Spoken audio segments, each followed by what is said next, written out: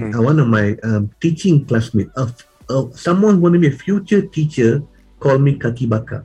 Just because of what? I do not have the same belief as that person. I went through another discrimination, get posted into a racist school. Can we say I've been through hell? But you know what? After growing up through discrimination, you tend to develop some resilience. They say, you know what? Discrimination, so what? I'm stronger than that.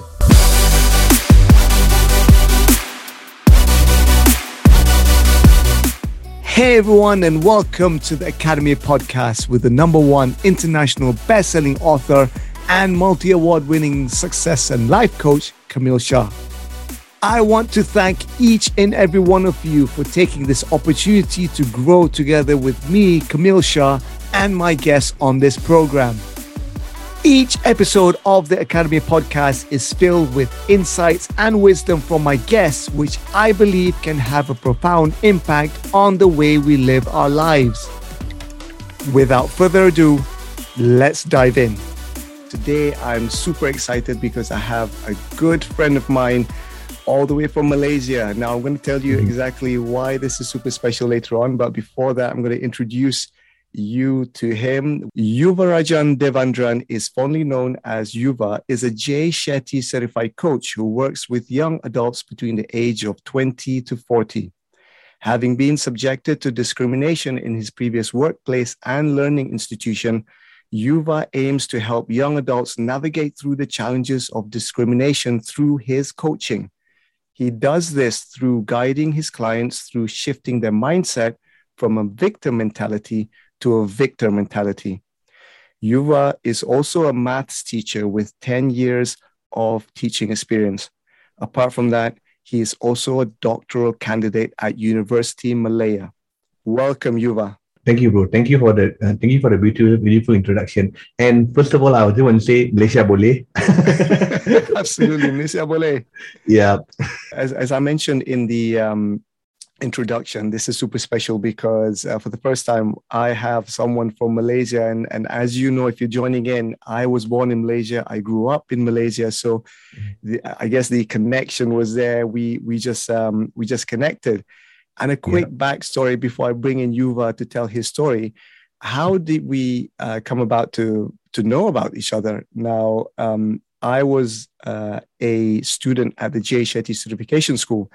And I noticed this particular person who always joined the interviews and was asking amazing questions to Medina, who is with the school. Now I got intrigued. Who is this dude? He's always on the interviews and asking really kind of poignant questions to the graduates. So I just decided, look, I'm just going to contact him. You're always on the interviews and you ask these questions. So we got talking, and to my surprise, Yuva is from Malaysia. That was it. I guess we just connected from there. I'm going to let Yuva tell his story because it's a really interesting one. So Yuva, if you can tell the story to the listeners and the viewers of your coaching journey. Thank you, bro. And once again, thank you for the beautiful introduction and beautiful backstory. Well, I joined JSCS back in May 2021, but the interest started way back. I can say it started ever since JSCS was being initiated, which is back in March 2020. And I even completed the pathway of for the information of the audience of the podcast. Before someone can join JSCS, enroll to JSCS, they have to go through a pathway certification, which is about, I think, 3 or 4 days or 5 days of courses. And once you already passed that pathway, you can be considered to join JSCS, but you need to be, talk to an enrollment officer. And I passed the pathway. I passed the pathway within 5 days, but then the one big stumbling block was financial problem, because for me it's quite expensive, and I don't have the money to pay the fees, so I waited for 1.5 year, which is about almost 18 months. I saved money like a bird, basically, and so eventually when I reached May 2021. I have enough savings, so immediately I page my enrollment officer. So I need to give a big shout out to my enrollment officer, Mr. Harit, who has been super patient. I've never seen any guy who has patient as him, who was willing to wait for me for 18 months, not 1 or 2 months, mind you, 18 months. And he 18 said, months. okay, I'm ready. I have the money. Let's do it. Let's do this. Okay, now let's do this. And then he said, okay, let's do this. So the process was smooth, everything. And before I know it, I'm already in JSCS. And I feel happy because that this is one of the school which I enrolled, and I don't have to undergo ragging. You know what I mean, ragging? Ragging Yeah. is like, Yeah. the seniors will pin on the juniors. I don't face anything of that. In fact, everyone in GSCS, whether they have joined in for over a year, or way earlier than me, they treat me like a family, basically. In fact, GSCS, I would say in the Sanskrit term, is Vasudevaya Kutubakam, which means global family. The world is my family. And Mm. JSCS is a perfect example for that. I love that story. For me, the key things that I picked out from your journey there, and we're just scratching the surface because this is only the Yeah. surface. So just from that, I connect with the dedication and the vision that you had, because many people would have just said, look, fine, I don't have the money, that's it, close and move on to something else. But you had the dedication and the determination and patience to wait and save until, and both ways, like you mentioned, Mr. Harith was also patient and in terms of guiding you and waiting for that moment. And again, I truly believe everything happens in time. So sometimes you can't rush things. It has to go through its natural course. And for you there, you've just mentioned it had to be 18 months, but look at you now, brother. You are wearing the Jay Shetty shirt, and you are a qualified, certified Jay Shetty certified coach. So congratulations. Thank you so much, bro. Thank you so much. That truly, hearing that from you is even more special, because I regard you as my super senior, because you are the first batch of graduates. And so, honestly, bro, I always look up to you. I always look up to you throughout my journey in GSCS. So I always look up to you, and that way helped me to propel my progress to GSCS. So thank you, bro. Thank you so much. I'm touched and humbled for that, and I can just say that I'm just like anybody else, just a person that just wants to help other people, and that's what that's what I'm doing with the podcast, with all the work that I'm doing. Is the main aim is to help as many people on their journey, and likewise, you're doing the same with your coaching as well, Yuva. So just on that, we mentioned about, in the introduction, we mentioned about, I guess, what can be considered a contentious topic that not many people would like to touch upon, and that is discrimination. Now, when you first mentioned to me that your niche, we were talking about the niches of, who are you serving? You mentioned this specifically, and it really got me intrigued, because I haven't seen or heard anyone deal with that topic, because I think because of that, because sometimes it is almost taboo to approach this topic in certain cultures, in certain societies. Not many people are willing to speak up about it, and number two is to do something about it. Right. And you're doing both. You're speaking up about it and you are doing something about it. So I want to thank you for doing this and choosing the path that you are on.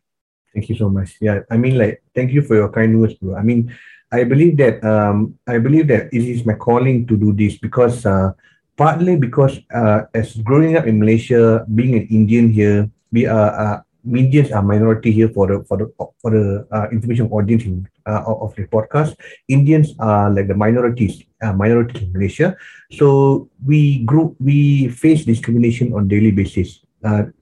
Maybe for some is milder, some is more heavier, but yeah, there is discrimination. So partly what fuel my choice of niche is because of my experience.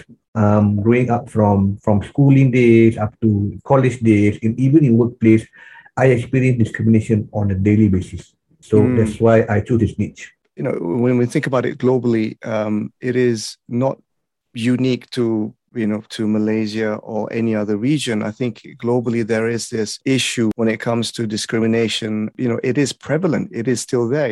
I'm just thinking we're in the 21st century right now, and when we talk about sports, football, there is that discrimination there. I'm an avid football fan, and to hear that not only on the stands but amongst players themselves, there is this underlying tone of discrimination. And most recently, we talk about cricket, in the UK, calling for a more open and I guess more open dialogue about it. Whereas before it was hidden, it wasn't taken seriously, but now it's taken a while. Now there are many factors in this, which you can share from your own experience. Why has it taken longer in certain cultures or countries to address this issue than if you compare it to other places in the world? Oh, I mean, that is a very powerful question and also a very touchy question because it's very sensitive. It's a very sensitive question. Yeah. Partly, in my opinion, partly is because politics. Yeah. So many politicians out there, I'm not talking about Malaysia in general. In general, I can say they are vouching on racism or favoring a certain race just purely for for appeasement. Appeasement of certain sectors, certain sects of people for their vote bank. So politicians, obviously, for politician to continue being a politician, continue being maybe serving as an MP in a certain place, they need vote. And a simple way to get vote is to appease them by providing certain policies which is like favoring a certain sect and also totally discriminating other certain sect. I'm not going to say which is, but I think you got my point. So firstly, I'll say it's politics, and secondly, because I think ignorance. That's the main point, ignorance. Because and it's kind of like said, like there are many countries which have like multiple races with such a diverse community, diverse background. Some of them are just ignorant about the other race, ritual, tradition, belief, religion, and they just say, okay, it's only my belief that matters. Other belief are secondary and also like insignificant. So I'll say it's ignorance, which I think comes from lack of education. I'll say because they are being fed with the certain narrative, through media, through television, to radio, social media. So it reminds me of a famous Cherokee quote, the two wolves quote. There are two, according to the quote, there are two wolves. One's the positive wolf and the negative wolf. Now the positive wolf has the thought of positive thought, have hardworking, caring, loving, ever positive, basically positive thinking wolf. The bad wolf is like violence, hatred, discrimination, ignorance. All the negative trait is on a bad wolf. So right now, what's the Cherokee quote say? Which wolf will become more powerful? It depends on which one you feed on. If you feed on more on the good wolf, you will be positive. If you feed more on a negative wolf, you will be a negative person. You tend to do discrimination, or you tend to sow the seed of hatred. The main thing is that which one is your choice? Do you want to feed on the good wolf or the bad wolf? That's a really powerful analogy, and then that story about the two wolves. And the key thing I take from that is that there's always going to be the good and the bad, the positive and negative, yes. Right? Yes. For everything to remain in balance, there is always going to be that. Even in people sometimes look at me, Camille, you're always positive, and I say, look, I have bad days too.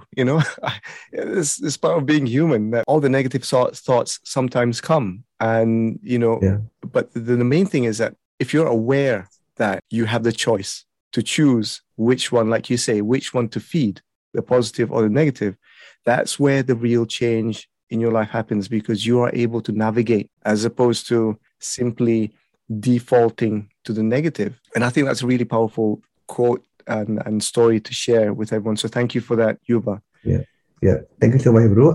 Before you ask the next question, I would like to add up that something you mentioned about when you mentioned that when people mention to you you're always positive, that is also an issue as well. Because there's only recently I've heard a term called toxic positivity. I was like, whoa, that's just blow my mind. Toxic positivity? I mean, like, really? Yeah. Then I I heard this term when I was when I was like viewing a TED talk by a South African researcher. I forgot her name, but I think the audience can just Google TED talk toxic positivity. You can just see it in TED talk. So there she mentioned that when you mention toxic positivity, you will expect a person to be always positive, always on the sunny side, always be always on the rainbow like unicorn, always happy, always jolly, all that. But they tend to disregard the negative, so-called negative emotion, which are actually not, which are natural human emotion. Well, in Sanskrit, there's a thing called Navarasa. Navarasa means the 9 emotions of human being. Happy, sad, worry, tension, confused. Basically, there are 9 emotions. So when you mention these 9 emotions, it has the perfect blend of positive and negative. So you can't just say, okay, I'm positive, I'm positive, I'm positive. That's wrong. You have to consider the negative emotion, because what makes a human being is the perfect blend of positive emotion and the bad emotion. So when you fuse them, that makes a human being. That's really, really powerful. Thank you for sharing that. Again, it reminds me of a few other things. We talk about the yin and yang. You can't appreciate the light if you don't have the dark. So everything is in balance. So what you mentioned about toxic positivity there is to ignore the negative completely, whereas that's not going to help anyone. It's always going to be there, but it's just how you deal with it. That's the key thing. And also to understand that you have the choice. You have the ability, like you're going back to that story about which one do you feed, the positive or the negative, the good wolf or the bad wolf. Whatever you feed, it grows. There's a formula there, right? It's a perfect formula. Correct. Whatever you feed, it grows. It's entirely up to you which one you want to feed. I want to come back to a few things you mentioned early on about ignorance. Now, out of the two, you mentioned about the political side and also kind of the ignorant side. Now, I'm a big believer of the latter as a means of, on a day-to-day basis, that we have the ability to control this realm more than the kind of, politics. Now, some people are able to jump to that level, but on a day-to-day basis, to dispel ignorance at simple things. And, you talk about narrative. That's a really important thing as well, the narrative. Again, we go back to, I'm connecting the dots here. The narrative, which one do you feed? When you watch the news, what are you listening to? What are you watching? What are you feeding your mind? If I can just give you a quick observation from my own point of view, I've stopped watching the news. The news. I get my key information from key sources, but all the other stuff I've just stopped. I used to remember just to sit in front of the TV at 8:00 sharp to watch the news. That was an event. That we would gather and to sit and watch the news, a program. And now when I look back and I'm trying to kind of assess what are the key information that I can take from here. Now I'm able to do that because, I'm able to kind of understand, okay, that's important. I need to know that. And that's it. Out of the 30 minutes, I probably take maybe even a minute or 2 minutes of the 30-minute programming that's on there, because that's the need to know information. Eventually, it's a narrative. What are you feeding your mind? And I'm a big believer of this. You become what you feed your mind. Again, good wolf, bad wolf. So Yuva, if you don't mind sharing, what kind of discrimination did you receive, and how did that influence you to become a coach? Okay, so honestly, my primary school was awesome. Like, because that time, you think everyone's the same. Well, maybe they have different beliefs, but all the same. We're all kids, so we have a great time. I think I have a wonderful childhood, but when it comes to secondary school, things start to turn a bit sour. That's where I felt my first discrimination was like, in Form 1, which is 13 years old, which is the first level of secondary school, where they started to enforce that every an entire class consists of a certain race. I'm not sure which race, but I think you know what I'm talking about. And the other, which is the nons, will be pushed to other class. So normally when I entered, the first class, which is supposed to be reserved in a top student UPSR, and I don't want to brag, but I'm a top student UPSR. I got 5 A's for my UPSR. I'm a top student in my school, so I felt that I should be in the first class. But then, due to the system, they say, so now we will have the first class to be only a certain this phase. So any nons, despite their good achievement, will be pushed to second class. Why? Because we have the system, we should pursue this. Then after that, when someone brought up the issue in the means to level, they started panic, and they say, okay, fine, let's just drop the issue and let's just cover let's drop the system and cover up this thing. So basically, it's a massive cover up. So that was the first discrimination which I experienced. Eventually, I managed to enter the first class after some months after the issue got brought up. Then that was mild. But the main one was during my SPM results, there was a subject called English and Science Technology, which is the subject is even easier than the English paper itself, the 1119 paper. I'm not sure overconfident, but I was very confident because I will ace the paper, not just pass, ace the paper, because for my trial, because it's a normal where people, when normally you do the public examination, they have a trial. For the trial, I acquired 92 over 100. 92 over 100. And thank you. When I did the actual examination, I felt the exam was even easier than a trial. So I was pretty confident I'm going to ace the paper. I was saying, okay, that's it, A1, A with the aggregate of 1. But when I get the results, I was shocked. They gave me a B, and I even discussed the paper with my teacher. They say, no, you are A student. You are A student. This grade is wrong.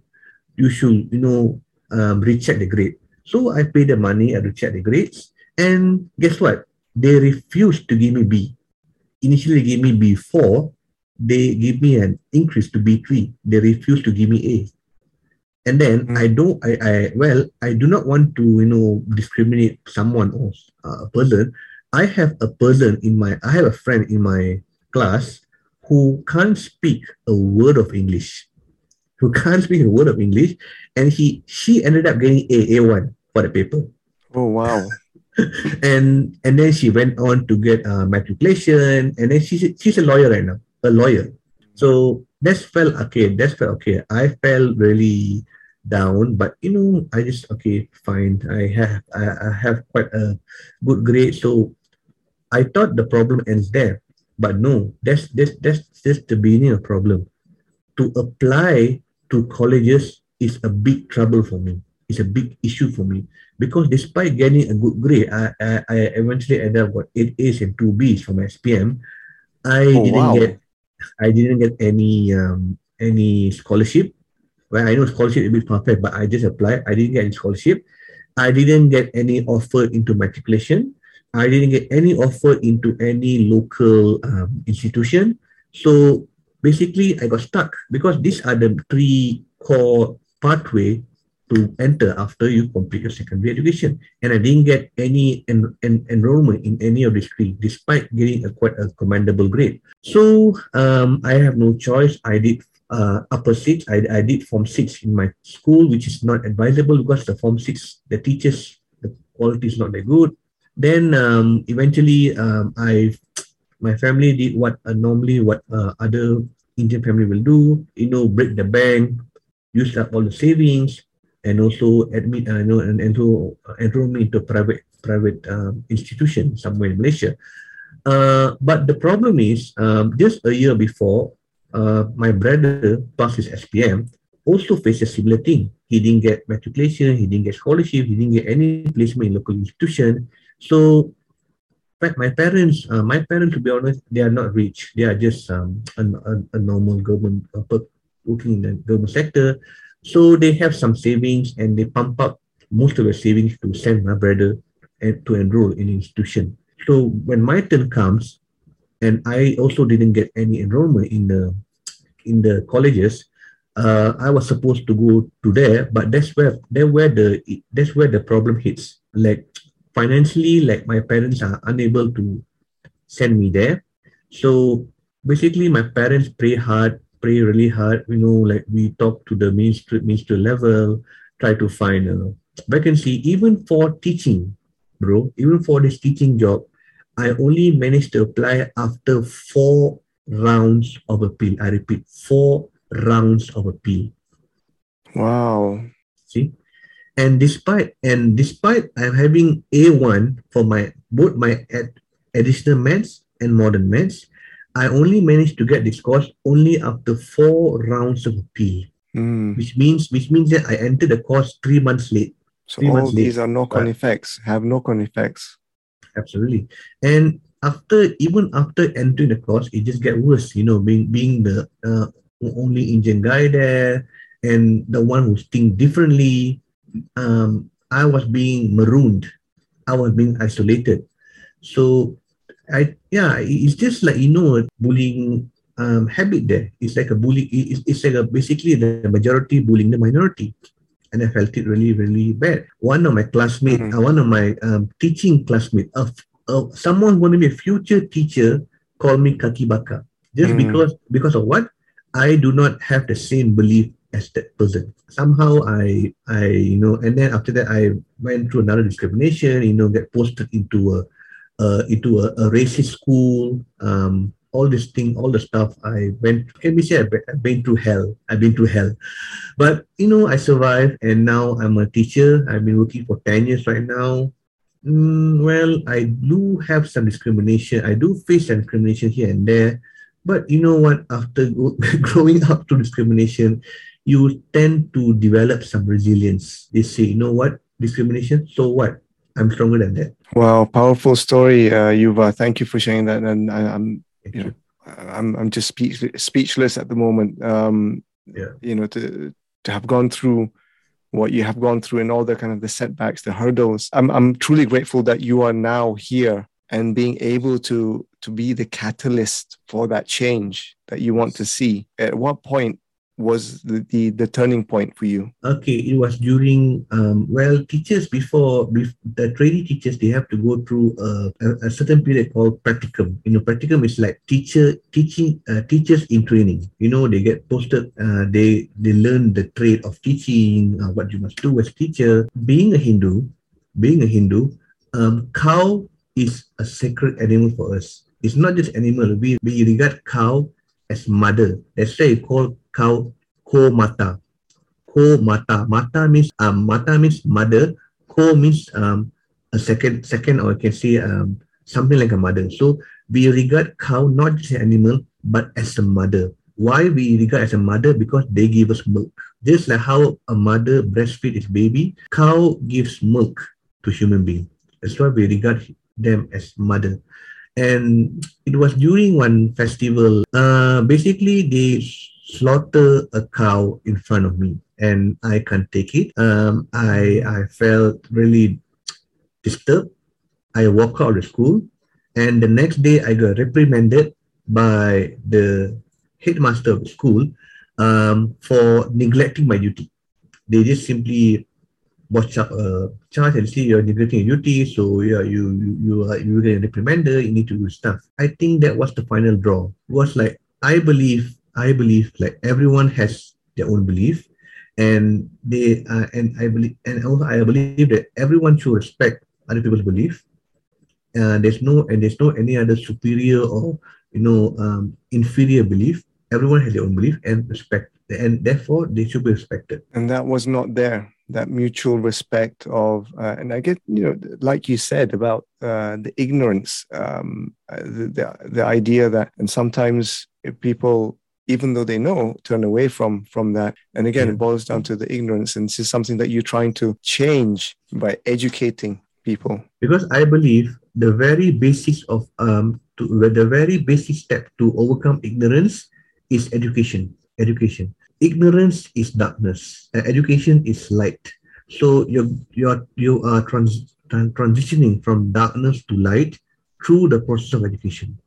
Because you learn through process education, you learn something, and you get a better understanding, and therefore you're no longer ignorant.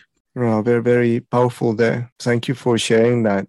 From the people that you are coaching and helping out, what seems to be the prevalent narrative that they are facing when they come to you? Well, I'm not sure whether it is written, or it is like basically planned, or I'm not sure it's pre-planned. I'm not so sure. But most of my clients happens to be Indian, because maybe partly because I'm Indian, so maybe I can connect more to them. Yeah. So when you're talking about Indians, they have a certain belief. I don't say belief. It's like a false belief. False belief. Like, remember when even Jay mentioned himself that I got three choices: either you're a doctor, lawyer, or a failure. So it pretty much applies in here as well. Yeah. Because either guys will strive hard to be a doctor, or either businessman, and the girls will go either some become doctor as well, but more to lawyer. So these are the cream de la cream careers for the choice of most Indians, which is doctor and lawyer, and also business as well.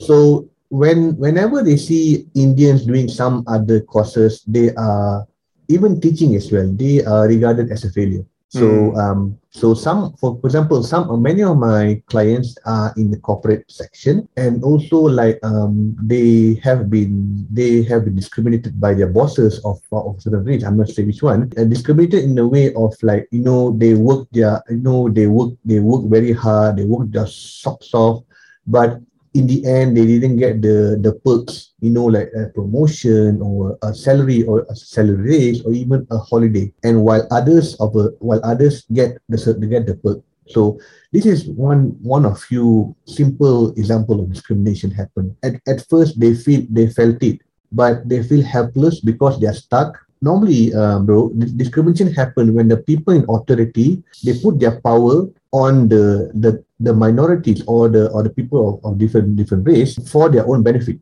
It's like, or in simple English word, manipulation power, because they just fail to understand what is the true need of a certain, not just certain race, a certain community, or even an individual who are in the workplace or learning institution. They just simply whitewash it.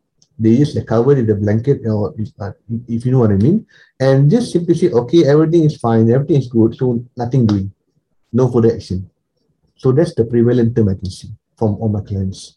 That's really interesting. It seems that there is, like you're saying, a kind of a certain narrative that's there. Now, moving forward, how do you coach someone who, for example, a client that comes along and says, I'm facing discrimination. I don't know what to do. I need to go to work. I need to get my work done. And, but, there seems to be this glass ceiling, and I'm not getting along with my coworkers. So generally, what tends to be the outcome that you're seeing from being able to coach your clients? Yeah, thank you for asking a very good question. Bro, let's be blunt.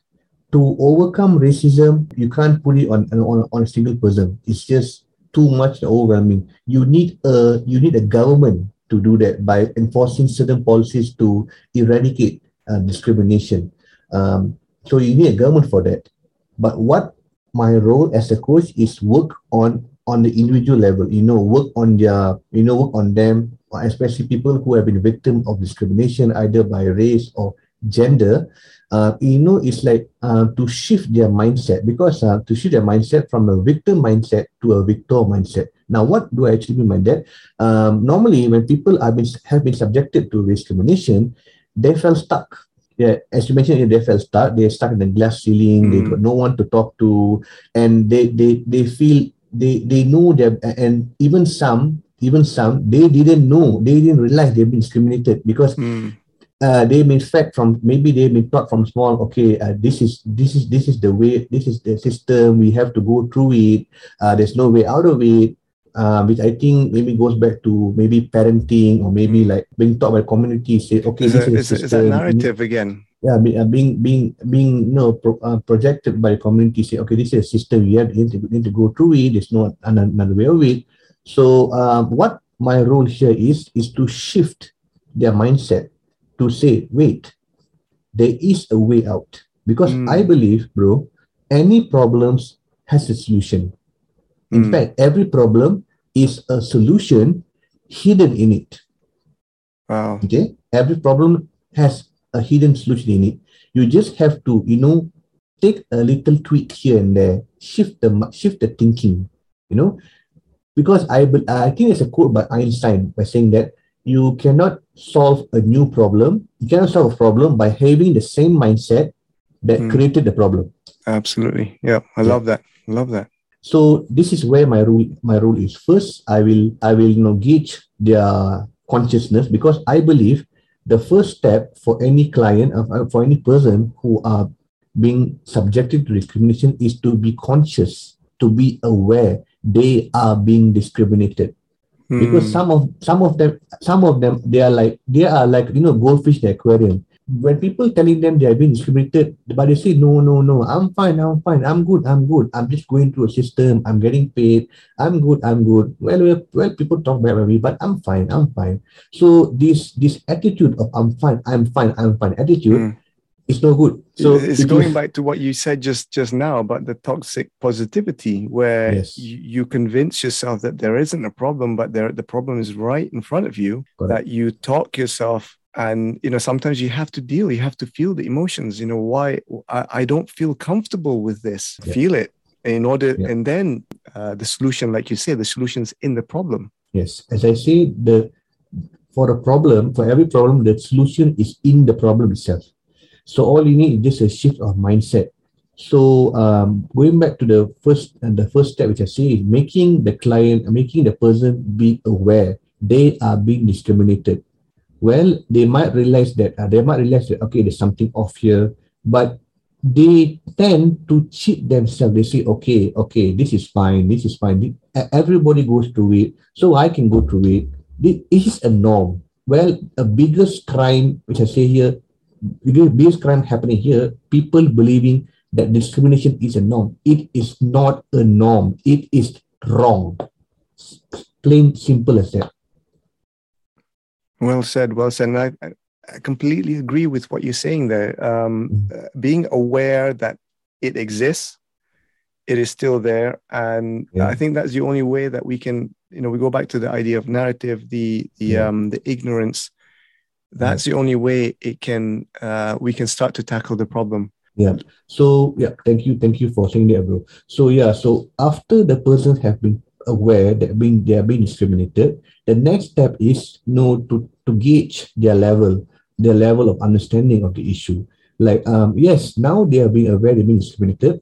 What is their feeling? How do they feel? And then how is their thinking level? So this is a second level, gauging their thinking level, the level of emotion. Thirdly is that to have a full understanding of the issue, the root cause. So this is where we go really deep. Maybe it goes all the way to majority of my clients say it has a trauma from childhood or trauma from schooling days, and it just developed over time into adulthood. So that's the one I can say. And lastly, once they have discovered the root cause, which is normally, as you said just now, from the false narrative being projected on them from small, is to undo their thinking. They're thinking, okay, this is norm. This is what they're supposed to do. No, it's not. So once they have go to the consciousness, gauging their level of emotion, and to have a full understanding of the issue, the next step is more like problem solving. How they need to change the narrative that they're currently, being exposed to. So once they change the narrative, it starts with the self, because like you can change the external environment, but if the self within themselves they don't want to change, then nothing's doing. You still go back to the vicious cycle of discrimination, and you're doing nothing of it. So the first thing is that you need to have a positive dialogue within themselves. So the first thing they have to say is, I love myself. The self-love need to be there. So I believe person who has self-love will not willingly expose themselves to being discriminated. I completely agree with that. And it goes back to what you mentioned about awareness. Self-love and awareness to me are very, very interrelated with one another. So that's the first step. First, they have to love themselves. I don't think any sane person, now I don't say by insane person, I'm not saying by sane, any sane person who love themselves will not willingly, people are talking bad about me, people are putting me down, people are treating me like that. They will not let that. They will voice out. So that's the first thing. Self-love is important. Number two is a positive mindset. There are many books out there, Art of Thinking Positive, Positive Thinking. So you need to, positive thinking, that might take some time because you need time to reframe your mindset. So second, normally people can do that by journaling, affirmations, and also some, changing the routine, for example. So just now you mentioned about, watching the news, right? So it's interesting when you mention the word news, if you take each letter, NEWS, actually the word news is an abbreviation of North, East, West, and South. Do you notice that? Interesting. I've never thought about that. Yeah. So actually, the main purpose of news is to provide information happening from North, East, West, and South, four corners of the world. Wow. But what do we see now is just a narrative, a narrative to fulfill a certain agenda, certain narrative, certain topic. So over time, news have become not like news. If you know what I mean. As I said, after they have gone through consciousness, gauge their level of emotion, have a full understanding of issue, get the root cause, and I say it's now, firstly, they have to self-love, positive thinking, and then thirdly is try to find a solution for where they are. Might not be a final solution, but at least to make them feel a bit better, make them feel in control. Because for me, one of my key strategies here is for client is to write down the list within their circle of control and beyond their control. I want to ask you a logical question. Now, for example, if you have a choice, if you could list down the things within your control and things beyond your control, which do you think is much more nearer to you? Is it things within your control or beyond your control? I think, just straight off, things that I can control. That's something that I know I can do. Yeah. Why do you say so? I think because, again, going to your narrative is something that I know I can do, and I've done it before. So I guess, going back to the experience that, I can control this because I know how to manage it. So naturally, the tendency is to go towards something that I'm familiar with. Yes. So it's empowering, right? It's very empowering just to listen that, okay, I got this. These things are within my control. I can do something about this. Now, I notice a trend from most of my clients, they tend to focus more on the things beyond their control. So as you said, when people focus things beyond things within their control, they feel empowered. Now, on the opposite, in the opposite, when they focus on things beyond their control, they feel helpless, they feel stuck, they feel there's nothing I can do. Yeah, because common sense, because they are focusing on things beyond their control. They have no say, they got nothing, they can't do anything, and they just put their mind, energy and resources towards the things beyond their control. So this is where I meant about shifting the mindset, focusing on things within their control. And normally I can say, during the activity, when they write down the list of things within their control and beyond their control, the list within their control is much more longer than things beyond their control. It's just a revelation. Yeah. Interesting. Yeah. Yeah. And I think that's where the key thing is, to get a coach like yourself to unpack that. Again, Yes. why I'm mentioning it, to get a coach like yourself is that even for myself, it helps to have a coach, because the coach is there not to tell you what to do. The coach is there to guide Correct. you with specific tried and tested tools. The work is being done by yourself. You already have the answers. I truly believe that in Absolutely. every Yes. single person, the answers are there, but you need a coach to become that soundboard, to ask the questions. Sometimes, and I go back to this, sometimes the questions that we are afraid to ask ourselves Mhm. because we don't want to find out, right? Right. So the coach is there to prompt these things. And like you're saying, that revelation happens when you start to write down these things and you say, wow, I actually have a lot of things in front of me that I can start doing right now. I don't Absolutely. have to wait Yes. until whenever to achieve all these big things which I don't have control over. I can start right Yeah. now with these small things. Absolutely. Yes.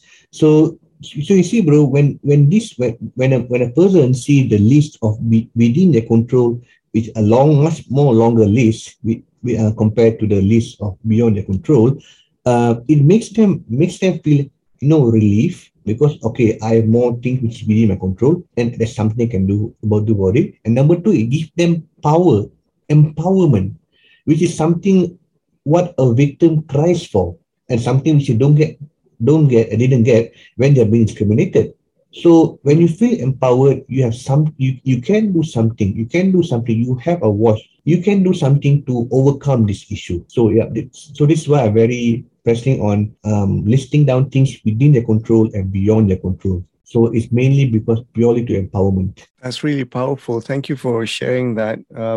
Because again, if you're listening to this, there's a clear reason why coaches are Yeah, useful. A lot of people don't. yeah, Some people have, from my conversations, have slightly challenging feeling about getting a coach, but here it is. It's the, here's the explanation why to have a coach is to actually get clarity, to allow you to get clarity, which sometimes is challenging when you're trying to yes, resolve the issue by yourself. That sense of empowerment, that's where, for me, again, the way that you've explained it is mm-hmm. where you start that transformation, where you understand I can control X, Y, Z, which Yeah. previously I wasn't focusing on. I was focusing on the things that I couldn't control. Yeah, you mentioned a very interesting word, clarity, because that is what my client longing for. Or not just my client, but people who have gone through discrimination, they wanted clarity. They want to know where to go next. So this is where Mm, the coach fits the role perfectly. So to put it into chronological example, let's say you're driving from Kuala Lumpur to Malacca. Now, without a mm, GPS, and let's say you are a beginner driver, you might take a wrong road. You might end up at Ipoh, which is not. completely so, the so opposite direction. If you know opposite Malaysia, it's direction, completely and going. Malacca is south, right? South Yeah. KL. So this is where a coach has the function like a GPS, a global positioning system. So the coach will be like a GPS to guide the client, but still, even though let the client still do the driving. It's not the coach drive the client. The client still drive the car, but the coach being the guide as a GPS to navigate, to help the client navigate to reach their goal, to reach where they want to be. I love that narrative, that description of comparison between the coach and your journey and the role of the coach in getting you to your journey destination, not to misguide you, going up north to Ipoh, but actually getting you to your destination to Malacca. Yeah. So thank you for explaining that, Yuva. While you were talking there, I got reminded to an old film by the late P. Ramlee. I don't know Yeah. if you've probably seen this. I grew up on all these Yes. films, Me and too. I think P. Ramlee is one of the treasures of the country, because his film, if you really watch and sit and watch, it actually tackles a lot of the prevailing issues at the time, but still prevalent now. the way that the film is being portrayed is a comedy. Within the comedy, there is, I guess, big issues being tackled. And one of the films is about these three characters called Bujang Lapuk. And I think it was Pendekar Bujang Lapuk, right? Pendekar Bujang Lapuk. Yeah. And this one particular scene, while you were talking, my mind went back to this particular scene. And it was a scene where all three of them were actually reciting affirmations. Their village was being bombarded or kind of raided by a group. And these three characters were sitting and just saying, they were saying, Cobaan, which is, over and over again. So Cobaan means test. This is just a test. So, but they were completely oblivious to the fact that the village was actually being raided. But instead of doing something about it or addressing the main issue that's right in front of them, they went, for me, if I relate back to it, is this toxic positivity, where you're convincing yourself there isn't an issue, but the issue is there. And I remember all these other characters, the lady, the father, and everyone came and tried to kind of tell them we're being raided. And they were just in this trance of there's no problem, there's no issue, almost in a state of denial. So this is understanding that, being aware of what is the current situation here. That starts to, and I can't remember how they got out of that trance. I think Piramli himself came and shook them. And that was interesting for me, because apply that global issues right now. There are certain areas where we're kind of thinking, well, there's not an issue. Well, actually there is. It's right there in front of your face. We talk about the environment. We talk about discrimination. A lot of these things are real things. So absolutely. That's why I really enjoy his films, because they were tackling big issues at a time where it wasn't talked about, but now you're actually seeing the relevance and significance of those issues. Absolutely. And honestly, I'm a big respect to the late Tan Sri Pradamli, and he's truly a visionary actor, way ahead of his time. Well, there are some of his movies, I'm not sure it's true or not, some of his movies kind of predicting what is happening currently. So it's a bit like a Nostradamus, if you see it. But that could be a topic of a different podcast altogether. So going back to the coaching part, I think I truly agree with what you say. People, they see this issue, but they fool themselves and chose to deny the state. You mentioned a very strong word, state of denial. They deny themselves. They are having trouble. They say, okay, I'm fine. Okay, I'm fine. As long I got money, I get paid. I don't mind people stamping on my head. I don't mind people sitting on my head. I don't mind. It's okay. So when you have this attitude, the state of denial, so you have denied yourself the opportunity to be empowered, because you are denying yourself you're having an issue. There is an issue, but when you're denying it, you're denying yourself the opportunity to come out of it, to take control of the issue. So this is why the state of to deny that's the issue in the first place is a very dangerous thing. It's a slippery slope. So that's why in my coaching, I will tell my clients, try to navigate them away from state of denial and focus on the issue, because state of denial, honestly, it may feel good in the short term, but it doesn't serve them long term. Wow, powerfully said there, Yuva. As you mentioned back in my introduction, I'm a maths teacher, so I'm teaching maths for primary, from children from 7 years old to 12 years old. So there, every topic we have the chapter subtopic, which is normally the final subtopic for every chapter in maths, which is problem solving. So in problem solving, we refer to the famous model called the Polya model of problem solving. So this is where I tell the student, okay, let's meet Uncle Polya. Uncle Polya suggested the 4 steps for problem solving. The first step is understanding the problem. Okay. Second step is devising a plan. The third step is you execute the plan. Well, normally people say, okay, execute the plan. I got the product. Good. Let's go. It's all done. No, you're not done. The fourth is you have a fourth step, which is check back. You should check, you should, look back, see where you progress. So the fourth step is very important. You need to understand the problem, which I already explained earlier. You need to be There's aware you're being discriminated. awareness. Awareness, exactly. And secondly, is to devise a plan. This is where you try to identify the root cause. Because I believe anything happen has a root cause. So it's like this, bro. Let's make it simple for everyone to understand.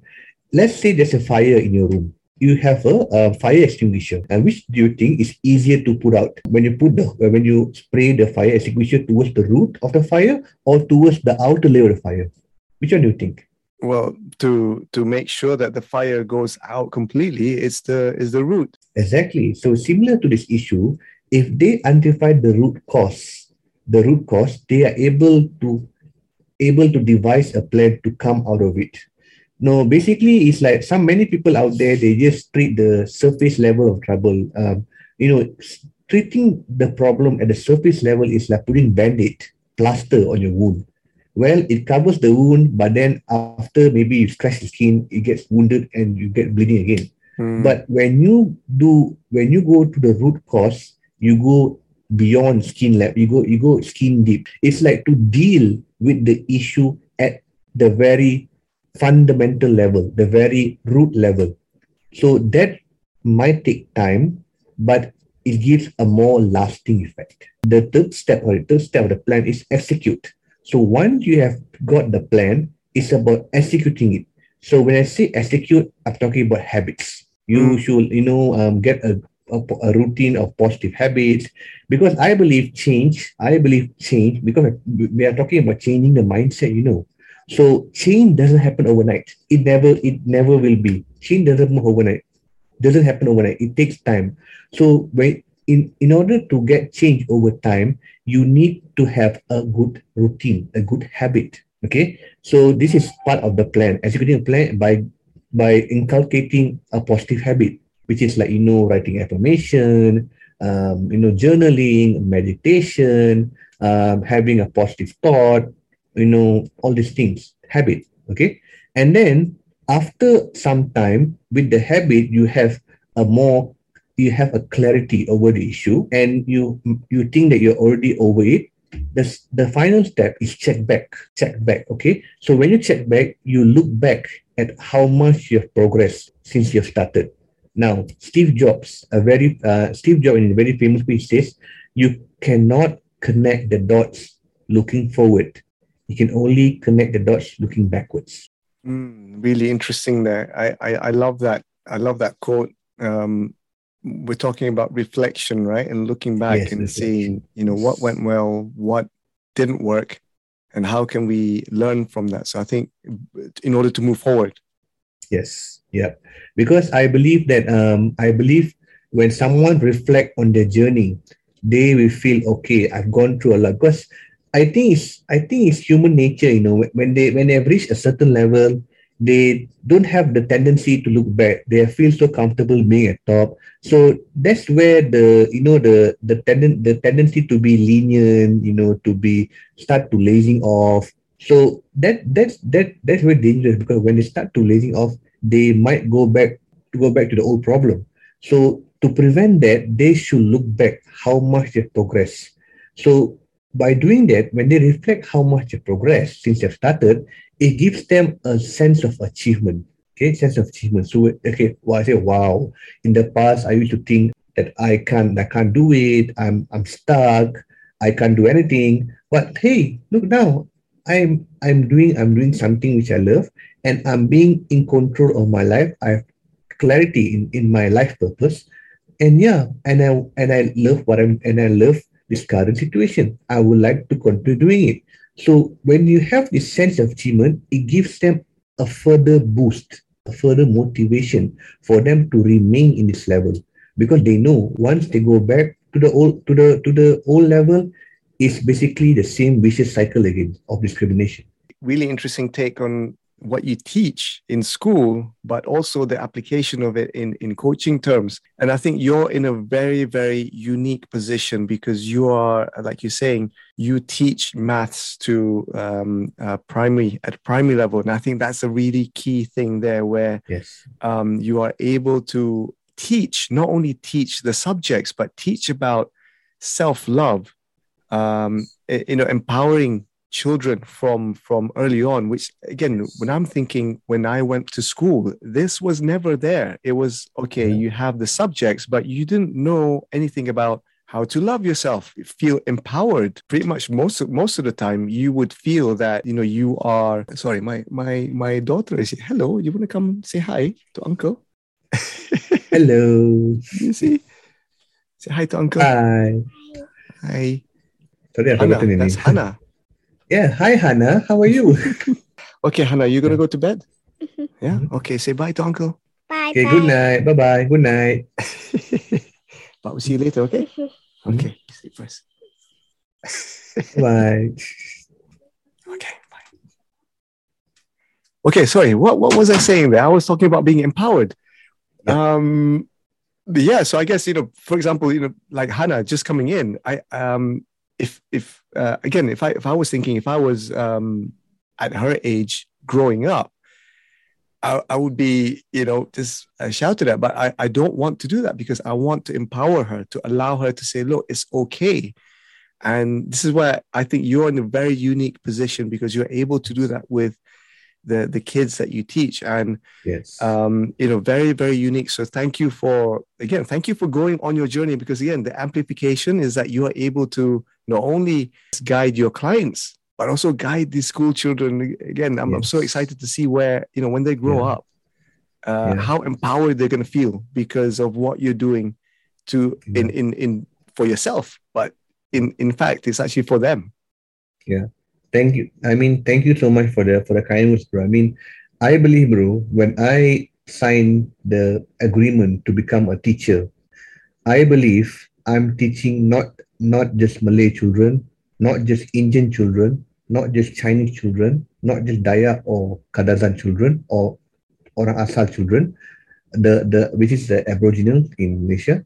I'm teaching the future leaders of Malaysia. Full stop. I don't see my pupil by color, by belief, by religion.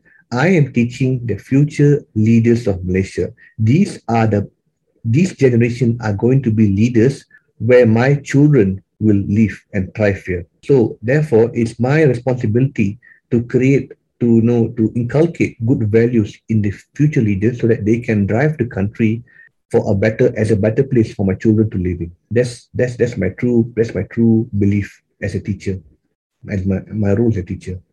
Well, I salute you, Yuva, because again, it's very challenging to find people like that nowadays. I'm hopeful because slowly, one life at a time, we are doing this and we are influencing, and you're doing that as well.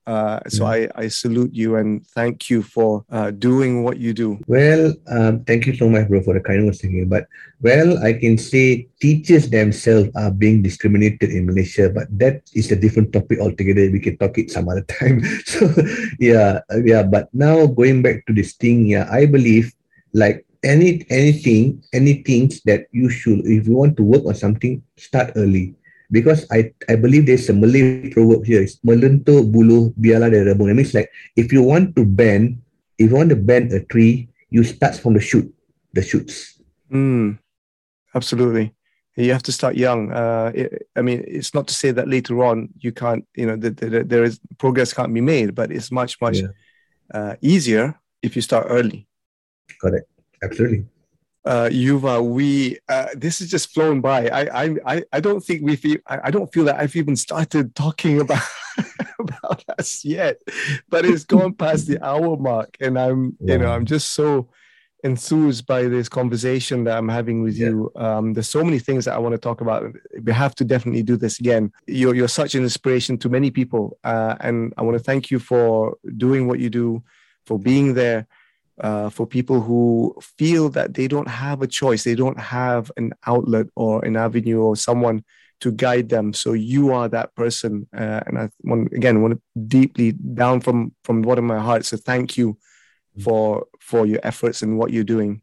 Thank you so much, bro. Because thank you so much for the kind words again. Because I believe everyone always have a chance. They always have a chance. It's about their own mindset. It's about their own thinking. Are they willing to do the work, or are they willing, themselves to become the victim and remain as a victim? So the choice is in their hands. As I said earlier in the interview, the a problem is a solution hidden in it. Wow, perfect. You are. Before we go, how can people get in touch with you? Okay. Well, you can be in touch with me. I'm on Instagram. I'm on Facebook. I'm on LinkedIn. So Instagram, you can just find at Yuvarajan88. Facebook, you can find my full name, Yuvarajan Devandran. Yep, I'm a proud son of my father, so I will put my father's name there. And then LinkedIn, also the same thing, Yuvarajan Devandran. Yep. And also, I also have another Instagram page for my own podcast, which is called Knowledge Word Sharing, which is also on Instagram and Facebook. Instagram is at Knowledge Word Sharing _YD. And Facebook, just find Knowledge Word Sharing by Yuvarajan. You can find me there. Yeah. Excellent. And we haven't even talked about your podcast and the other things that that you've just mentioned there. We've kept that a secret. So maybe next session we'll definitely talk about that. So we'll put all the description in the episode today, so you can find it in the description. So go ahead and connect with Yuva, a great J Shetty certified coach. We have a quick fire. Well, it's not quick. I'll just call it the 5 questions, the 5 last questions that I always ask my guests. Are you okay to go along with this? Yeah, sure. Cool. Yeah, sure. Yeah. Okay. First question is, what is your favorite word? My favorite word is empowerment. Wow. Yes. Awesome. Empowerment. Question number 2. What are you currently reading or listening to? That's a very interesting. Interesting because I'm reading quite a few things today. In fact, today I just got your book after Awesome. a long wait, which is what's the title again? Yeah, Authentic. Yeah. So I'm looking forward to read that. As the first Do you have story it there? Do you have it there? Can you show to the camera? Yeah, sure. Do you mind showing it to the camera? Yeah, sure. Yep. Awesome. Yeah, so now that's in Malaysia right now. Yes, the cover with the denim jeans. Awesome, very nice. Awesome. Very original. Yeah. So I'm looking forward to read this. And the first story I'm going to read is your story. I'm going to right to your story. And this is one, which I just got today. Second one is the latest Robin Sharma book, which is like the Daily Hero Manifesto. Which is like I'm looking forward to read that as well. So yeah, I think that's the 2 books I'm currently reading. Great. Excellent books. Question number 3. If you could meet someone either living or past, who would that be? Wow, just one. Okay, you're putting me on the spot because there are definitely more than one people I want to meet, whether they are alive or dead. More than one. No worries. I mean, yeah. Thank you, bro. Well, if it's alive, there are about 3 persons which I want to meet. First is definitely J Shetty, because J Shetty not just my guru as well, but also basically changed my life for the better. Secondly is my spiritual guru, which is Sadhguru G.K. Vasudev, who's the Isha Foundation. He has helped me to see life in a different way. And thirdly is our fellow Malaysian, Vishen Lakiani, the founder of Mind Valley. I think I would like to have a cup of coffee with him and have a long conversation with him, if he's feeling. Let's see. Vishen, Jay, if you're listening to this, Yuva is here. Please get in touch for that conversation. And then, bro, for someone who's already deceased, and I feel really gutted to having missed to see him, because being a teacher, you always long to be someone like Abdul Kalam sir, the late Abdul Kalam, which is the late president of India. He basically he is a true emblem of simplicity and the true sacrifice for the country. And also, he's basically an educator. He basically educate to his very last breath. In fact, before he passed away just after completing a speech in a school somewhere in India. And yeah, I find that really, and I feel really gutted to miss the chance to meet him in person. So yeah, if I could turn back time, I would like to meet APJ Abdul Kalam sir. Wow, amazing list there. Thank you for sharing that. Number 4, what advice would you give to the younger Yuva? If I could, turn back time like the song by Che, if I could turn back time. Okay, if I could turn back time, I will say, firstly, whatever happened now, good or bad, this thing should pass. Anything is not permanent. Time changes. Change is the only constant thing. Everything which is alive changes. The only thing which doesn't change is if you are being 6 foot under. Right? If you think about it. So everything changes. There's no anything which is permanent. So everything should pass away. So just stay strong. Yes, what you're going through is tough, but have faith in yourself. Love yourself. This should pass. Excellent advice. We talk about resilience. We talk about empowerment. All these things that we talked about in this conversation is essentially your advice to younger self. Awesome. So number 5, the last one. What can we expect from Yuva in the next 5 years? Wow, 5 years. Well, as of now, the short term means I'm trying to learn more about NLP, neuro-linguistic programming, and also I want to learn more about Ho'oponopono because, I have a very bad past, going after breakup, and I was depression. So citing Ho'oponopono makes me feel relieved and kind of take me out of depression. So I want others to benefit from it. So I want to find a way, how can I inculcate Ho'oponopono and also NLP in my coaching. And also within the next 5 years, I'm hoping to have have my own coaching business up and running, not just to serve Asia, but also anywhere in the world who have been subjected to discrimination, because I believe this topic of discrimination is a global thing. It's not just stuck to a certain country or certain region. So I believe in that way I can serve the world, because I just want to quote a famous quote by the late Muhammad Ali. He says, "Service is the rent that you pay for your time on earth." That's powerful. Yeah, that's powerful. It puts things into real perspective there. Yeah. Yes. Of our time here on earth and the I guess purpose. Yuva, thank you so much. That's been an absolute gem of a conversation. I want to thank you, Yuva, again. If you're listening to this, do contact Yuva. Follow him on Instagram, on all the social media handles. We've run out of time. Time. Thank you so much for tuning in wherever you are tuning in. I just want to say a massive thanks.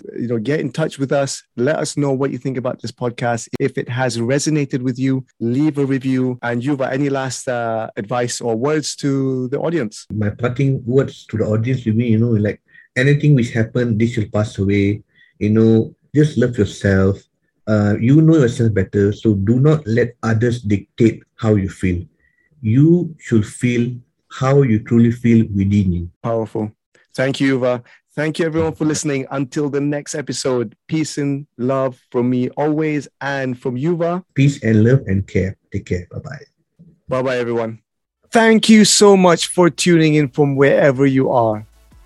My sincere hope is that this episode has not only resonated with you, but also given you some invaluable tips and strategies to improve your life. Don't forget to share your comments with me. As you know, I love to hear your views. Also, remember to follow the Academy, follow me, my guests, and tag us on our social media handles, which will be provided in the description. Most importantly, please leave a review and let me know that you've heard this podcast and how it has impacted you. Until the next episode, stay safe, stay healthy, and peace and love from me always.